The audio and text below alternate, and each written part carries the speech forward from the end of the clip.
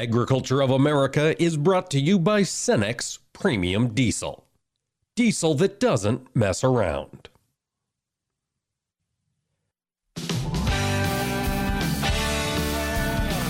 Informing America's farmers and ranchers. This is AOA, produced by the American Ag Radio Network. Now, here's your host, Mike Pearson. Hello, folks, and thanks for tuning in to AOA here on this Thursday. Looking down the pipe for today, there is some cause for cautious optimism across the grain complex today, as we did get a report very early on Thursday morning that a tentative deal has been reached between railroad unions and the freight railroads themselves. We're going to talk with Mike Steenhoek of the Soy Transportation Coalition here in just a moment about what that deal might contain and whether or not it will end up coming to fruition. In segment 2, we're going to be joined by our friend Dr. Jason Miller. He's a supply chain economics professor up at Michigan State University. Given the CPI data we had earlier this week, the PCE data, the unemployment numbers, and everything else that has been happening in the broad economy, it's been impacting grain prices. Dr. Miller will jump on, give us his thoughts as this economy turns towards fall. And in segment 3, we're going to talk with Arlan Suderman, Chief Commodities Economist at StoneX. This morning, we saw the return of export sales reports from USDA. Arlan will bring us up to speed as to what we learned here over the past month. And we're going to close today's show with Brian Earnest. He's the lead protein economist at the CoBank Knowledge Exchange, and he has been keeping track of this resurgence in high pathogenic avian influenza, that bird flu that was an issue in the poultry industry earlier this year. It is coming back with a couple of cases already in the Eastern Corn Belt. Before we talk about all of that, though, let's focus in on this rail issue. We've been seeing this drive headlines all week long as these two sides have, tried to get to an agreement here before 12:01 midnight tonight. And it sounds like they might have made some progress. Mike Steenhoek, Soy Transportation Coalition. What do we know about this tentative deal so far? Well, the two parties, worked throughout the night, and it was nice to wake up this morning to an announcement that the two parties have actually reached a tentative agreement. Tentative means that the actual rank and file membership still has to ratify it, but they have come to an agreement which will prevent this potential strike or lockout that was looming over the U.S. economy and over agriculture, starting just after midnight, tonight. So that's really good news. We're happy to see this tentative agreement. I expect that vote by the union membership will occur in the subsequent weeks, and I expect it to be affirmed and ratified. And so then what that's going to allow is U.S. farmers to be able to proceed with doing what they do best, and that's being the highest quality, most reliable supplier of food on the planet. And railroads are a big part of that, and 30% of U.S. soybean exports get transported by rail. So there's no simple way for soybean farmers to be profitable and successful without a functioning, reliable rail sector. So we're happy to see this agreement. And Mike, I think the important headline is this agreement effectively extends the cooling off period, right? As of now, the workers cannot go on strike because there is a tentative agreement at 12:01 tomorrow morning.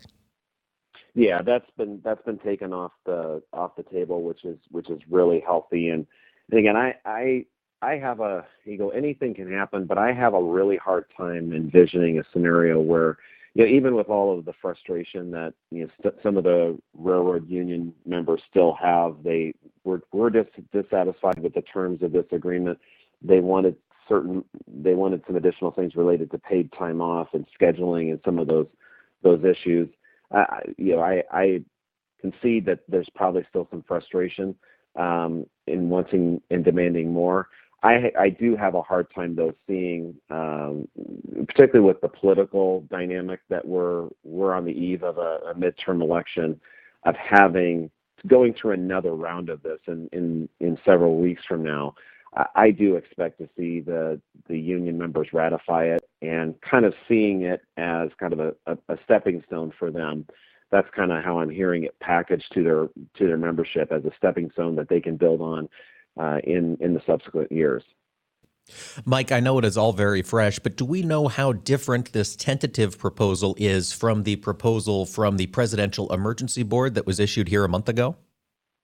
It's pretty consistent. I mean, there may be some things really in the weeds that I haven't seen yet, but the big issue, the wage increase, where the railroads originally were submitting a 17% pay increase. The unions had a 31.3% recommended pay increase. The Presidential Emergency Board basically split the difference in suggesting a 24% pay increase, and that's again over the 5 years of the contract. So it's a little less than a 5-year salary increase or wage increase annually. The tentative agreement that was arrived at this morning abides by that 24% pay increase. There is an $11,000 kind of lump sum bonus on average that the workers will receive.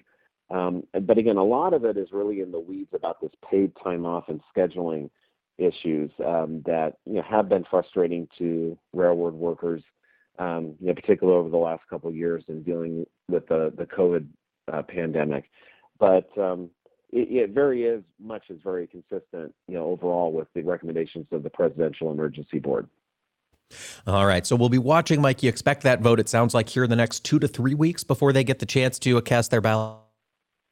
I haven't seen a vote, a specific date announced. That's something I'm still, scouring. The word that I'm hearing is that I'm hearing over the next several weeks or in the upcoming weeks. So that's something that we're very much going to have our antenna up for and following very closely. Now, Mike, this past week, we did see some rail shippers start to make some adjustments to their shipping schedule. Have you heard from many soybean shippers? Were there big changes this week that now they've got to come out of? Well, it is going to be, fortunately, this inconvenience wasn't long lasting, but yes, there was a suspension of service, particularly of more toxic materials and things like fertilizer, things like hexane. That's an integral part of soybean processing. So that will need to be restarted. And then there was increasingly a dial down of all service, including grains. Fortunately, that was very very brief. So hopefully, firing back up and getting back up to full throttle won't take very long. That was the real concern, is that if this slowdown or strike were to proceed for a considerable period of time, restarting the rail industry is not like flicking back on your light switch. It takes a considerable period of time for it to get back up and fully operational. So we're very pleased that the slowdown that was even occurring this week, or the suspension of service, was short-lived, and then we have this agreement. All right, we'll continue to watch this as it moves forward. As we get close to that vote, no doubt Mike Steenhoek will be getting you back on and pick your brain as we see how this thing could end up as resolved. And folks, stick around. We'll have more AOA coming up after this. We're going to talk with Dr. Jason Miller of Michigan State University when AOA returns.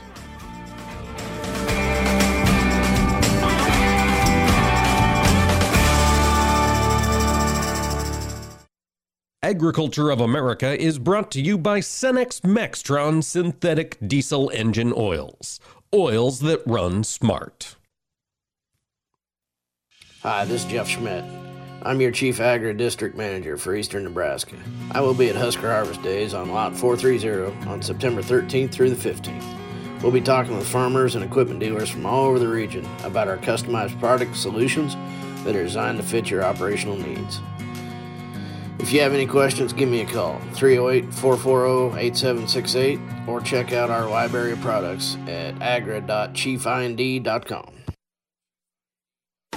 The average American eats 250 eggs per year, which translates to a total annual consumption of 76.5 billion eggs in the U.S. About 60% of eggs produced here in the U.S. are used by consumers, and about 9% are used by the food service industry. A chef's hat is said to have a pleat for each of the many ways you can cook eggs. The color can range from white to deep brown. Hens with white feathers and earlobes lay white-shelled eggs, while hens with red feathers and earlobes lay brown-shelled eggs. Because breeds that lay brown eggs are typically slightly larger birds, they require more food, making brown eggs usually more expensive than white. You can tell whether an egg is fresh or stale by dropping it in water. A fresh egg will sink, but a stale one will float. Eggs also contain all the essential protein, minerals, and vitamins, and egg yolks are one of the few foods that naturally contain vitamin D. And eggs are also good for your eyes because they contain lutein, which helps prevent age-related cataracts and muscle degeneration. These farm facts brought to you by the American Ag Network. When it comes to making plans, you are the best. What about those round trips, which are perfect on your way there and perfect on your way back? Or those meetings with friends, surprise parties, camps, birthdays. The same way you plan for the important moments, start planning to protect you and your loved ones from a natural disaster. Sign up for local weather and emergency alerts. Prepare an emergency kit and make a family communications plan. Get started at ready.gov/plan. Brought to you by FEMA and the Ad Council. What do Mick Jagger, Barbara Walters, and Star Jones all have in common? They've all suffered from something called heart valve disease. Heart valve disease affects 11 million Americans, and if left untreated, can lead to death. Unfortunately, less than 1 in 4 Americans have much knowledge of this disease that kills more than 25,000 people every year. The good news is that if heart valve disease is treated, patients can recover and live long, happy, and productive lives. But in order to treat heart valve disease, you need to know if you have it. If you or your loved ones are over the age of 65, have been treated with radiation to the chest, have been diagnosed with a heart murmur, or have a history of heart disease, it's time to listen to your heart. Ask your doctor today about screening for heart valve disease. A message brought to you by Heart Valve Voice US. For more information about the symptoms and treatment for valve disease, go to heartvalvevoice-us.org. Agriculture of America is brought to you by StoneX Maxtron synthetic diesel engine oils. Oils that run smart.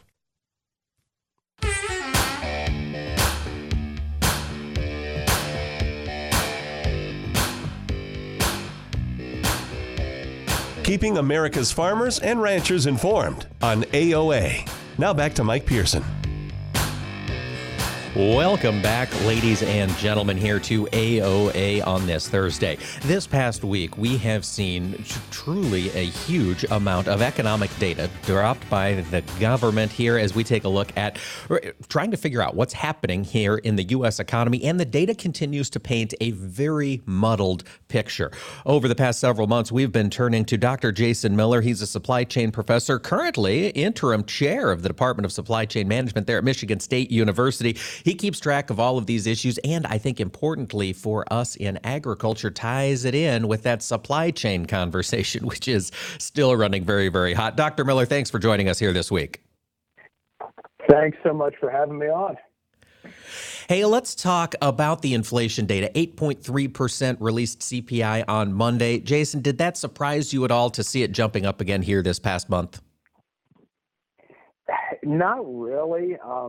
Everybody had been focusing so much on petroleum product prices, but not really realizing, especially on the food side of things, the commodity price drop that we saw really sort of July-ish, we're already seeing that evaporate fairly quickly. We just saw that with the WASDE report from Monday, right? And then electricity prices are through the roof, and when you start thinking about food manufacturing, one of the biggest inputs is electricity. It is indeed. That is huge, and those prices have been climbing quite a bit this past year, up 15%, Jason? Yeah, well, and so the reading that came out yesterday was up 27% now, year over year. So electricity just keeps getting more and more and more expensive right now. And Jason, when we think about energy costs, we've heard this discussed a lot during the pandemic as crude oil was moving. Typically, energy costs can precede a recession, but then we get this other data, we had retail sales up today. We have, number of job seekers down. There's still a lot of strength in the economy, isn't there? Yeah, and that's a great point. So literally we've had data just coming out this morning. The retail data was maybe slightly better than expected. When you adjust for inflation, we still see retail sales moving sideways, but they're still very elevated from where we would have expected to be at. Unemployment insurance claims and filings are still, incredibly low from a historical standpoint. The industrial production data essentially moved sideways in August from July on the seasonally adjusted basis. But what's important to keep in mind is July is a very weak month, typically, and so the seasonal adjustment is kind, whereas August is a very strong month. So moving sideways isn't even that bad of a thing. The New York Fed does a PMI type of survey for manufacturing that showed substantial improvement in September from August. That's a fairly small sample, but it really is right now very difficult to get a true sense of how the economy is doing. It is. Jason, is your sense that economic activity broadly is slowing from its recession goods purchasing fervor that we saw in 2021, and we just aren't seeing it reflected in the data as of yet? So certainly what we're seeing is the rate of growth from last year is slowing substantially, which is what we would expect. I mean, last year we were very much on a sugar high, but we were also coming out of the pandemic. And essentially, I think, we had so many constraints built into the system last year that it was just, everything was so tight. Things have loosened up a little bit, but it still doesn't seem like we're truly seeing the signs of a recession yet. We're just not, we're not seeing that in terms of the job numbers, which is really where we would expect that to show up. It is. That's typically where you'd see that recession activity developing first, and it is still very strong. I want to ask you, Jason, looking out to next week, the Federal Reserve will be raising interest rates. The question is how much? What's your sense on what the Fed should be doing next week? So given that 8.3% or 8.2% year-over-year CPI, that translates into the Fed's preferred inflation measure, the Personal Consumption Expenditures Price Index, going up probably 6.2 to 6.4% year-over-year, 75 basis points, here we come. All right, 75. So you're not concerned the market getting all jazzed about a 1 basis point. You don't think that's there. You trust the Fed on their 75 bip jump next week. Yeah, I don't know where the one basis point came out from. I think some of the concern is that we're starting to see, core inflation go up. But what I think is important to remember is things like housing prices, and especially like apartment rentals, those tend to lag what the housing market's doing. And now that the housing market's cooling, we'll start to see that lag take place. Prices will come down. I don't see them doing a 1 basis point move. One thing to just keep in mind, though, for everybody, the effective federal funds rate right now is around 2.3%. If we do 75 basis points, that brings us to 3%. Back in the late 90s, a great economic time, the effective federal funds rate was over 5%. So we've had good economies with 5-6% interest rates.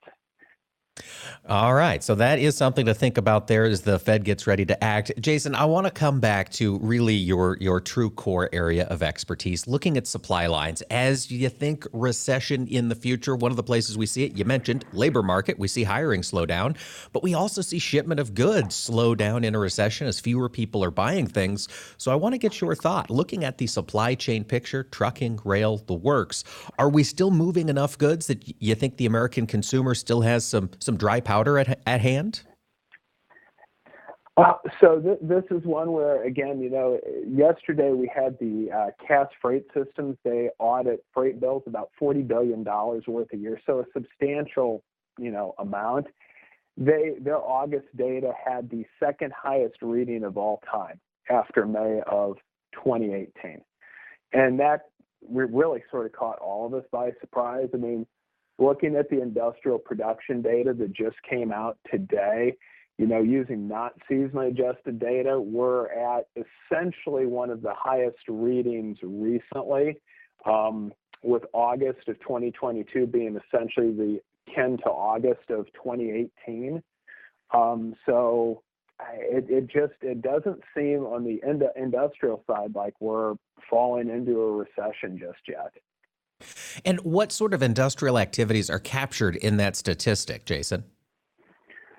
So that is everything, all mining activity and then manufacturing activity in every sector. So food, beverages, petroleum refining, chemical production, plastics, steel, aluminum, metals, farm equipment and machinery, motor vehicles, airplanes. I mean, you name it, it's in there.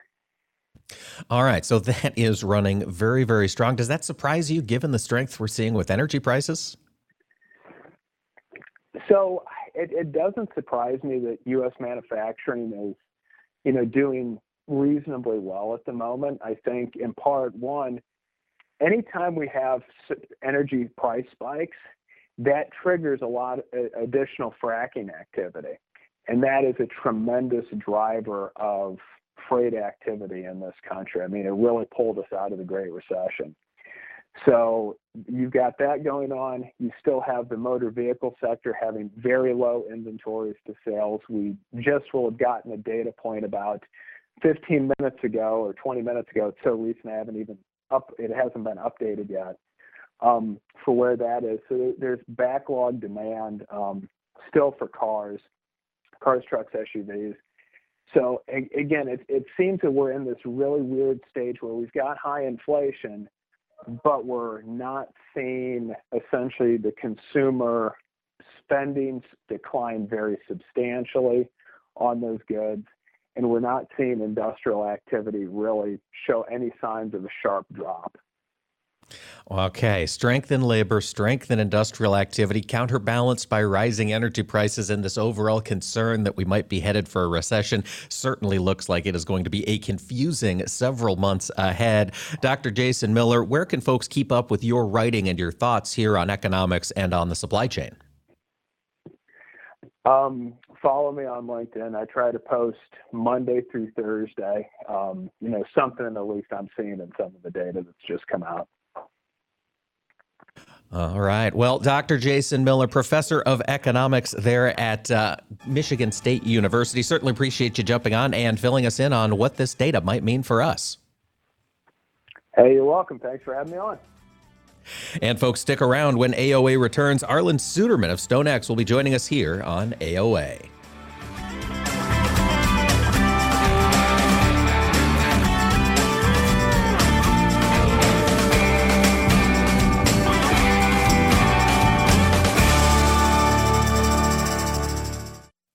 Agriculture of America is brought to you by StoneX Premium Diesel. Diesel that doesn't mess around. This is the place most people think of when they hear that a seed has been engineered for superior performance and designed with proven genetic traits. Because something like that could only come from a lab, right? But this is where Allegiant Seed by CHS comes from. It's made by farmers for farmers.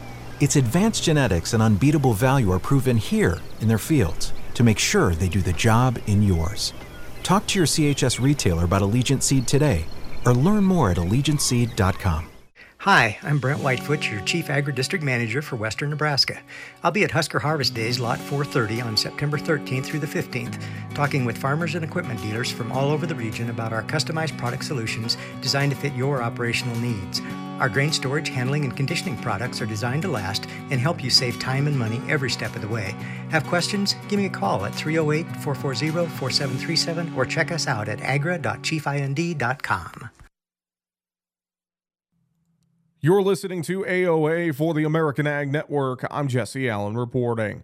Well, for the most part, it's fairly quiet action across the grain trade here as we work through our Thursday session. Meantime, livestock showing some good support led by the lean hog sector. Now, overall, beans and bean oil weakening a little bit, while wheat and corn are a little bit higher. The rail strike was at least temporarily averted, as we saw overnight. An agreement was reached between the unions and the railroads, a tentative agreement, possibly averting this first nationwide rail strike in 30 years. The agreement was needed essentially before midnight tonight to avert the strike. The agreement now goes to the rank and file of the union for ratification. The new deal reportedly offers an immediate 14.1% pay hike to make up for the time since 2019 that they've been working under the old agreement, with additional pay hikes over the next several years. Now, also, quarter bean traders, with this rail strike seemingly out of the picture now and averted, can now focus on early harvest results over the next several weeks. This morning's export sales data dump from USDA showed some decent soybean and soy meal sales over the past several weeks, but nothing overly impressive for this time of year.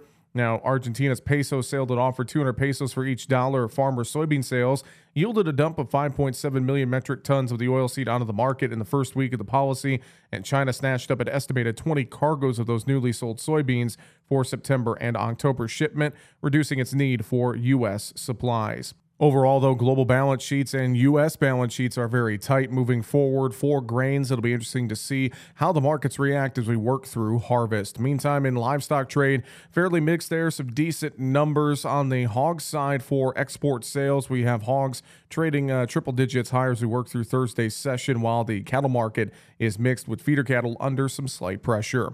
You're listening to AOA for the American Ag Network. I'm Jesse Allen reporting. 54. So basically, it's too late to start saving for retirement, right? Not right. Starting to save, even in your 50s, can really make a difference. Well, right now, saving seems hard to wrap my head around. Plus, with the way this year's been going...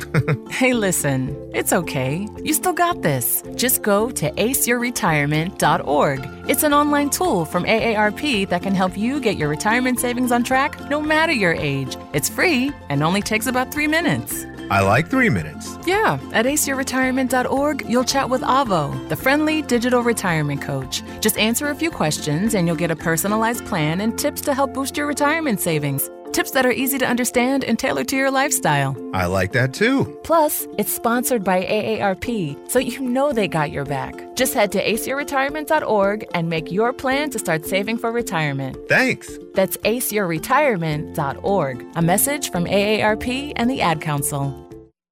Agriculture of America is brought to you by StoneX Maxtron synthetic diesel engine oils.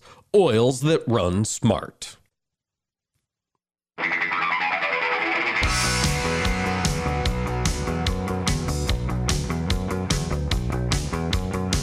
Keeping America's farmers and ranchers informed on AOA. Now back to Mike Pearson.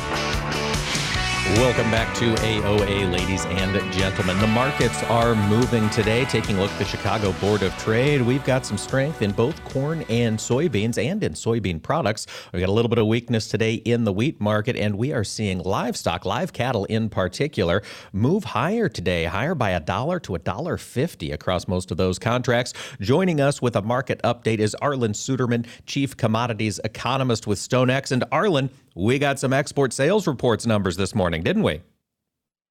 We got a lot of data dumped, trying to sort through it.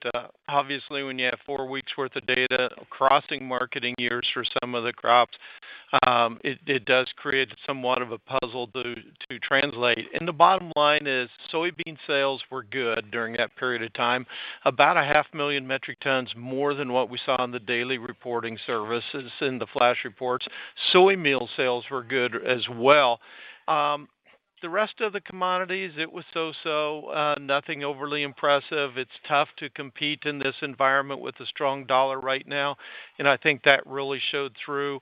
The other thing that showed through is that when you look at the new marketing year now, corn sales are lagging where we need to be for this time of year to start. So it's a slow start to the new marketing year for corn on export sales. Soybeans, it's a fast start, largely because of sales made previous to the new marketing year started, advanced sales, shall we say. But that's really slowed down in recent weeks. We should be seeing stronger sales now than what we are seeing. And part of the reason it's starting to slow down is because we're seeing China buy a lot of beans from Argentina, something they don't ordinarily do that much of. But because Argentina is offering this special bonus right now of 200 pesos for every dollar of soybean sales by the farmer, that's brought on almost 6 million metric tons of soybeans in the first week dumped onto the market. Normally that would flow to the processors to be crushed for meal and oil exports, but China's been jumping in there and grabbing some of those, at least 20 cargoes that we know of that they've purchased, so they've grabbed a big portion of it, and that's for September and October shipment. And that directly offsets what we normally would have shipped out of the United States. Arlan, if China is stepping in a big way to buy whole beans out of Argentina rather than buying products, does this open the door for U.S. exporters to move meal over to China as we get deeper into winter or first quarter 23? Well, China doesn't like to import meal. They would prefer whole soybeans. Right now, their crushers, the latest week we have available, they crushed about 1.96 million metric tons of soybeans, which is above last year and above the 5-year average. So they are strengthening their demand for meal. Meal stocks are very low right now. Profitability is improving in the livestock sector. So they are crushing, and they need the soybeans overall. But the problem is their crushing capacity, even at that level, they're only at about 68% of capacity. So they want to support that capacity. Now, having said that, they have reached an agreement with Brazil to buy meal from Brazil. And the bottom line is they're trying to avoid doing business with the United States right now because they really don't like the United States very well. So they're diversifying their soybean purchases, and they're opening the door if they can't get enough soybeans, if the U.S. shuts off soybeans, or if they block U.S. soybeans because of their upset over how we're handling Taiwan, that they can go to Brazil and get meal on top of the whole soybeans that they're getting from Brazil and Argentina. So they're doing things to diversify away from the United States. Now, to some extent, that opens the door for other non-China customers to come here, and particularly if Argentina is selling whole soybeans rather than crushing, that means there's a lot of other customers, non-China customers, who will be coming to the United States to try to get more of their meal from us. All right, Arlan, that would be good news for those soy crushers. Speaking of that, we have seen very strong margins for the past year for those soy crushing facilities. USDA expects to see a drop in production here this next year. Arlan, what do you think? Does that jibe to you? No, it really doesn't. I see an increase in crush overall unless we just run so tight that the soybeans aren't available, and that's a possibility. It really comes down to what USDA is going to do with this soybean yield. They surprised everybody by dropping to 50.5 bushels per acre in their crop report that came out on Monday. If we drop any more, we're going to have to start rationing that demand, be it exports or be it crush. But we're at the same time, we're increasing crush capacity right now with an increasing demand for oil for producing renewable diesel. And the recent legislation passed by Congress reinforces that demand for renewable diesel. So I think the demand for oil is going to be increasing over the next year, supporting more crush activity at the expense of exports.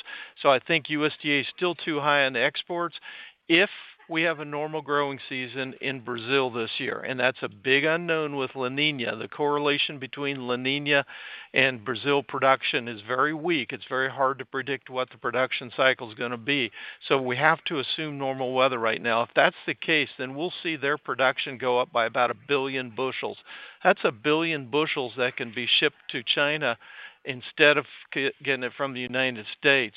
So we'll be leaning less on exports to China and more on that domestic crush. I think USDA needs to push that crush number up above 2.3 billion bushels going forward, supporting domestic demand rather than exporting to China. Arlan, while we're on the topic of China, of course, that country is in the news today. Their President Xi Jinping and Vladimir Putin are expected to get together. Are there any risks to the commodity markets as these two gentlemen meet?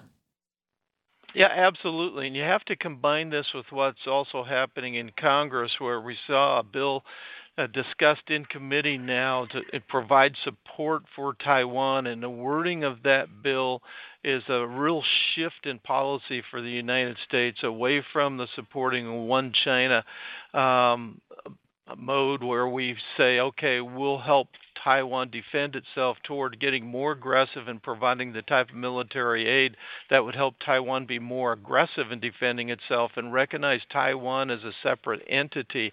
China is very angry about that, and if in fact that bill passes, we'll probably see some type of retribution, and there's some who fear that that could come out in trade. So what China's doing is working with Russia. They're also meeting, President Xi Jinping this week is also meeting with the leader of India. He's met previously with the leaders of Brazil, and they're trying to work out ways that they can survive without getting commodities from the United States, which is why it's really important for us to diversify our domestic demand and our other foreign demand to make sure we can deal with these markets outside of our dependency on shipping to China.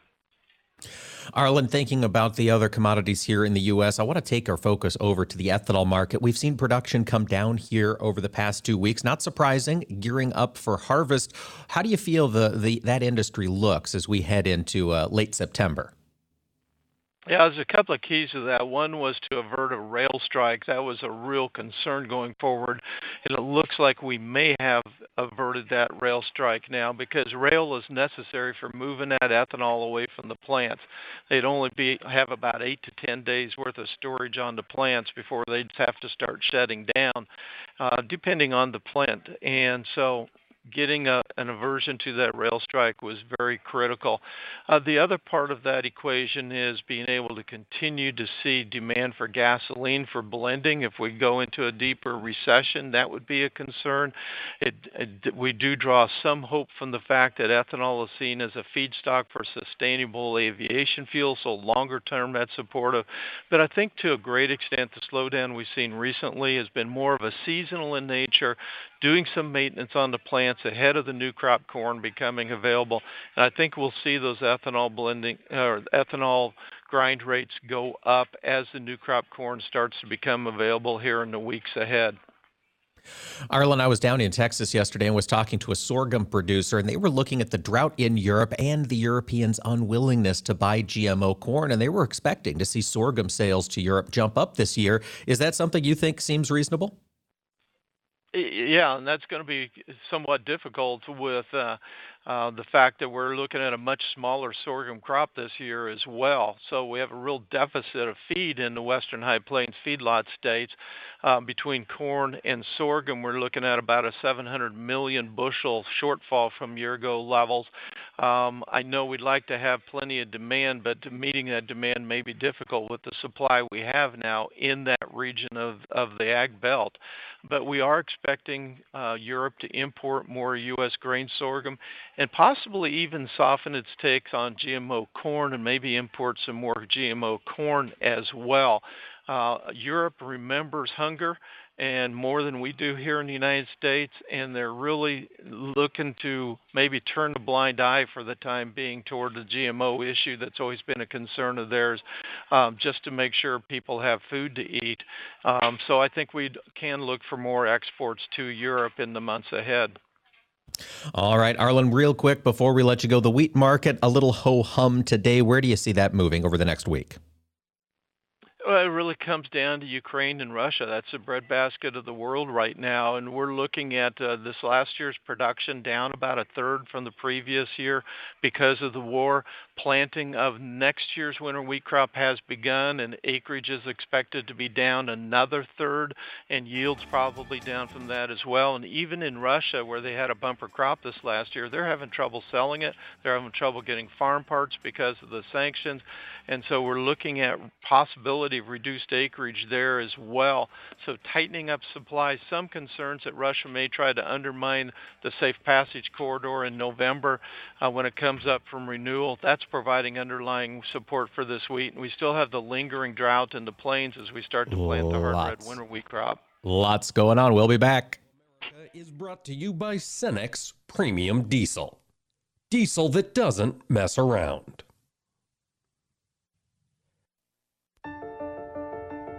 You are not your diagnosis. A medical chart is not your identity. And vision loss does not define you. Your drive shows who you are. And you are not alone. Because we are driven too. To be a beacon of strength. A champion of courage. An advocate for hope. You are not alone. Because we are stronger together. We drive the research for the cures we are finding. We're fighting macular degeneration, retinitis pigmentosa, Usher syndrome, and the entire spectrum of blinding retinal diseases. We fund. We fight. We win. We are the Foundation Fighting Blindness. Together, we are fighting blindness. Join the fight at fightingblindness.org. I'll take dig a little, learn a lot for 30 bushels. Soft and crumbly. Tom. How does healthy soil feel to the touch? Correct. Dig a little for 40 bushels. Sweet and earthy. Tom. What does healthy soil smell like? Yes. Go again. Dig a little for 50 bushels. Dark, porous, and alive. Tom. What does healthy soil look like? You win.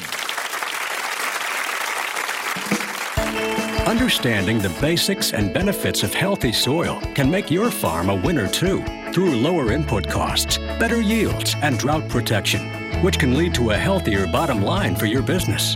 Contact your local Natural Resources Conservation Service office today to find out how you can unlock the secrets in your soil. This message brought to you by USDA's Natural Resources Conservation Service and this radio station. Hi, this is Jeff Schmidt. I'm your Chief Agri-District Manager for Eastern Nebraska. I will be at Husker Harvest Days on Lot 430 on September 13th through the 15th. We'll be talking with farmers and equipment dealers from all over the region about our customized product solutions that are designed to fit your operational needs. If you have any questions, give me a call, 308-440-8768, or check out our library of products at agra.chiefind.com. The archaeological record suggests that wheat was first cultivated in the regions of the Fertile Crescent, also known as the cradle of civilization, around 9600 BC. The Roman goddess Ceres, who was deemed protector of the grain, gave grains their common name today, cereal. Wheat is the primary grain used in U.S. grain products. Approximately 3/4 of all U.S. grain products are made from wheat flour. The first bagel rolled into the world in 1683 when a baker from Vienna, Austria, was thankful to the King of Poland for saving Austria from Turkish invaders. The baker reshaped the local bread so that it resembled the king's stirrup. The new bread was called bugel, derived from the German word for stirrup. Ancient traditional tortillas were made from ground corn by Mexican natives as long as 2,000 years ago. However, flour tortillas only started to become popular in the 19th century. More types of foods are made with wheat than with any other cereal grain. These farm facts brought to you by the American Ag Network. Young farmers don't listen to the radio, right? Wrong. In a recent survey, 74% of young producers said they get their most important agricultural information from their trusted farm radio station. Surprised? Don't be. If you think about it, it makes perfect sense. Radio is the perfect companion because it goes with you everywhere. Whether you're in the shop, on the combine, or in the truck, farm radio is right there with you. This message brought to you by the National Association of Farm Broadcasting. When it comes to making plans, you are the best. What about those round trips, which are perfect on your way there and perfect on your way back? Or those meetings with friends, surprise parties, camps, birthdays. The same way you plan for the important moments, start planning to protect you and your loved ones from a natural disaster. Sign up for local weather and emergency alerts. Prepare an emergency kit and make a family communications plan. Get started at ready.gov/plan. Brought to you by FEMA and the Ad Council. Would you know what to do in a poison emergency? Would you know whom to call? Well, the answer is Poison Help. 1-800-222-1222. Poison Help is a 24/7 government hotline staffed by poison experts. It's free to call and available in over 100 languages. Every second counts in a poison emergency. Don't waste it wondering who to call. Save Poison Help in your phone today. 1-800-222-1222. Agriculture of America is brought to you by StoneX Premium Diesel. Diesel that doesn't mess around.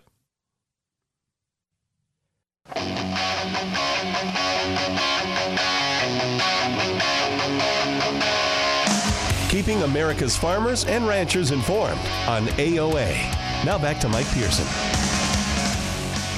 Welcome back, ladies and gentlemen, to AOA. Over this past year, we have seen a series of crises and issues in the markets that pop up, become a concern, fade back away, and pop back up again. We've seen that with the value of the U.S. dollar. We've seen that with supply chains, and we have seen that with highly pathogenic avian influenza, the bird flu, HPAI, that has been really causing trouble for poultry producers across the country for all of 2022.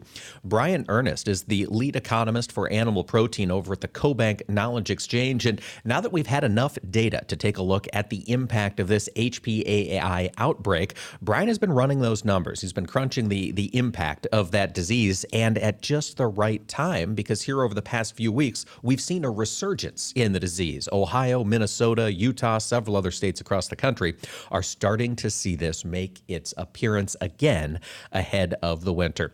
Brian, let's start with the impact of this disease so far. How many animals, how many poultry livestock units have been culled so far? Well, so far, and most recently, we've seen flocks in Ohio, roughly 3 million head are depopulated there. That brings the total to roughly 43 million depopulated so far in 2022. And Brian, when we think about that 43 million depopulated so far this year, that is a much smaller number than we saw back in 2014, 2015, but the impact of this outbreak has been fairly profound. What have prices done over the past year here for poultry products?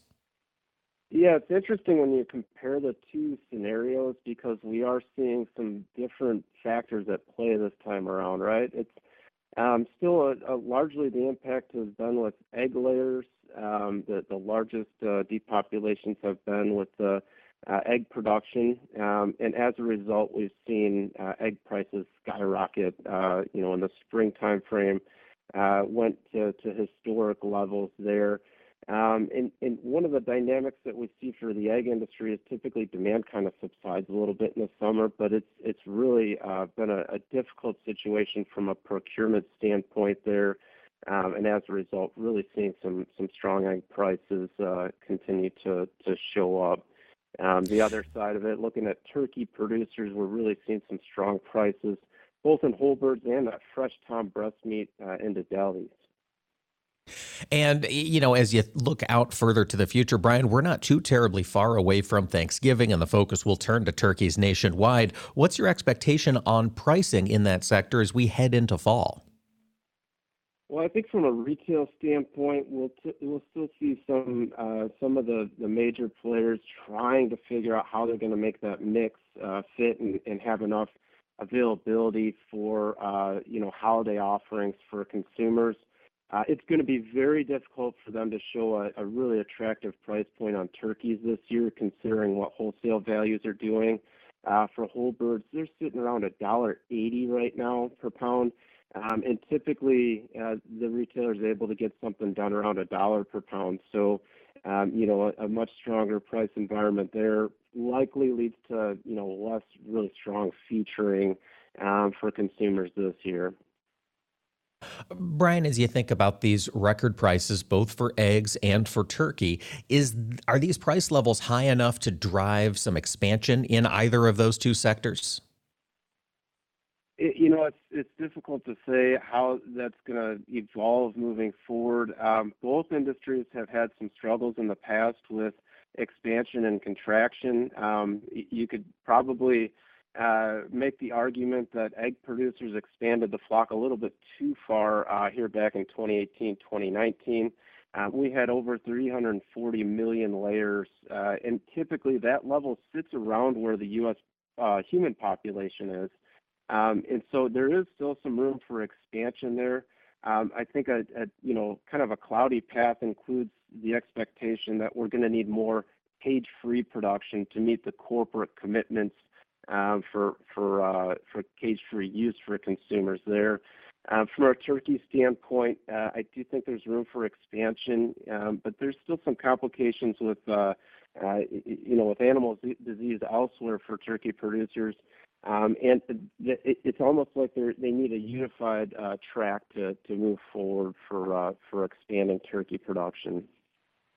Brian, thinking back to 2014 when HPAI broke and it started to spread, we saw a lot of our export partners close the doors to U.S. poultry. This past outbreak, I heard about that a lot less. Did we still see export volumes maintained through this last outbreak? Well, that's key too. I think when you look at the factors primarily affected, you saw the production side affected on egg and turkeys, but not so much for broiler producers. And the last time around, we saw the export environment heavily impacted because some of the major export destinations placed blanket bans on all U.S. poultry, so that included chicken from anywhere in the U.S. This time around, what we're seeing is more of a targeted approach from a county-wide or state-level ban, and because HPAI has not been detected in some of the major broiler-producing regions, we're still seeing open access to, like China, for instance, showing that they're still willing and very much, capable of importing U.S. poultry. So that is a key difference, and we're seeing, as a result, items like leg quarters, dark meat, it's very well supported in the marketplace as a result of open access. Now, the export marketplace, of course, is tough with the value of the U.S. dollar being where it is at such an elevated level near a 20-year high. Brian, is that going to create some headwinds as we get through 2022 and getting more of this product moved off our shores? There's potential there. I do think that the potential for a disparity in the dollar valuation could disrupt this really strong export environment. But it really seems like, from a demand standpoint, all of that is being ignored at the moment. That we're still seeing really good movement into export markets. And the other thing that I think is beneficial there is we've seen pretty strong diversification among all protein groups in terms of the export markets that they have access to and where the product is going. Really strong here into the U.S. poultry. Fantastic opportunity there for U.S. poultry and meat producers, largely speaking. That's Brian Earnest of CoBank. Folks, thanks for listening to AOA. Tune in tomorrow. We'll have more for you. Agriculture of America is brought to you by StoneX Maxtron synthetic diesel engine oils. Oils that run smart.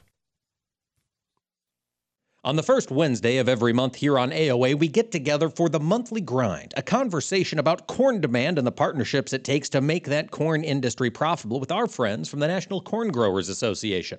This week, Dr. Chris Hostetler from the National Pork Board joined us, and we talked about how DDGs have become commonplace in the pork industry.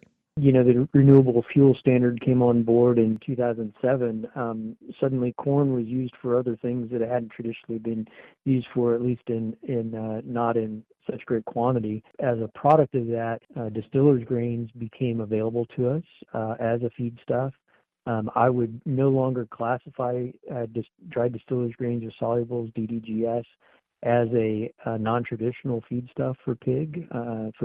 We commonly use it as part of our swine diet today.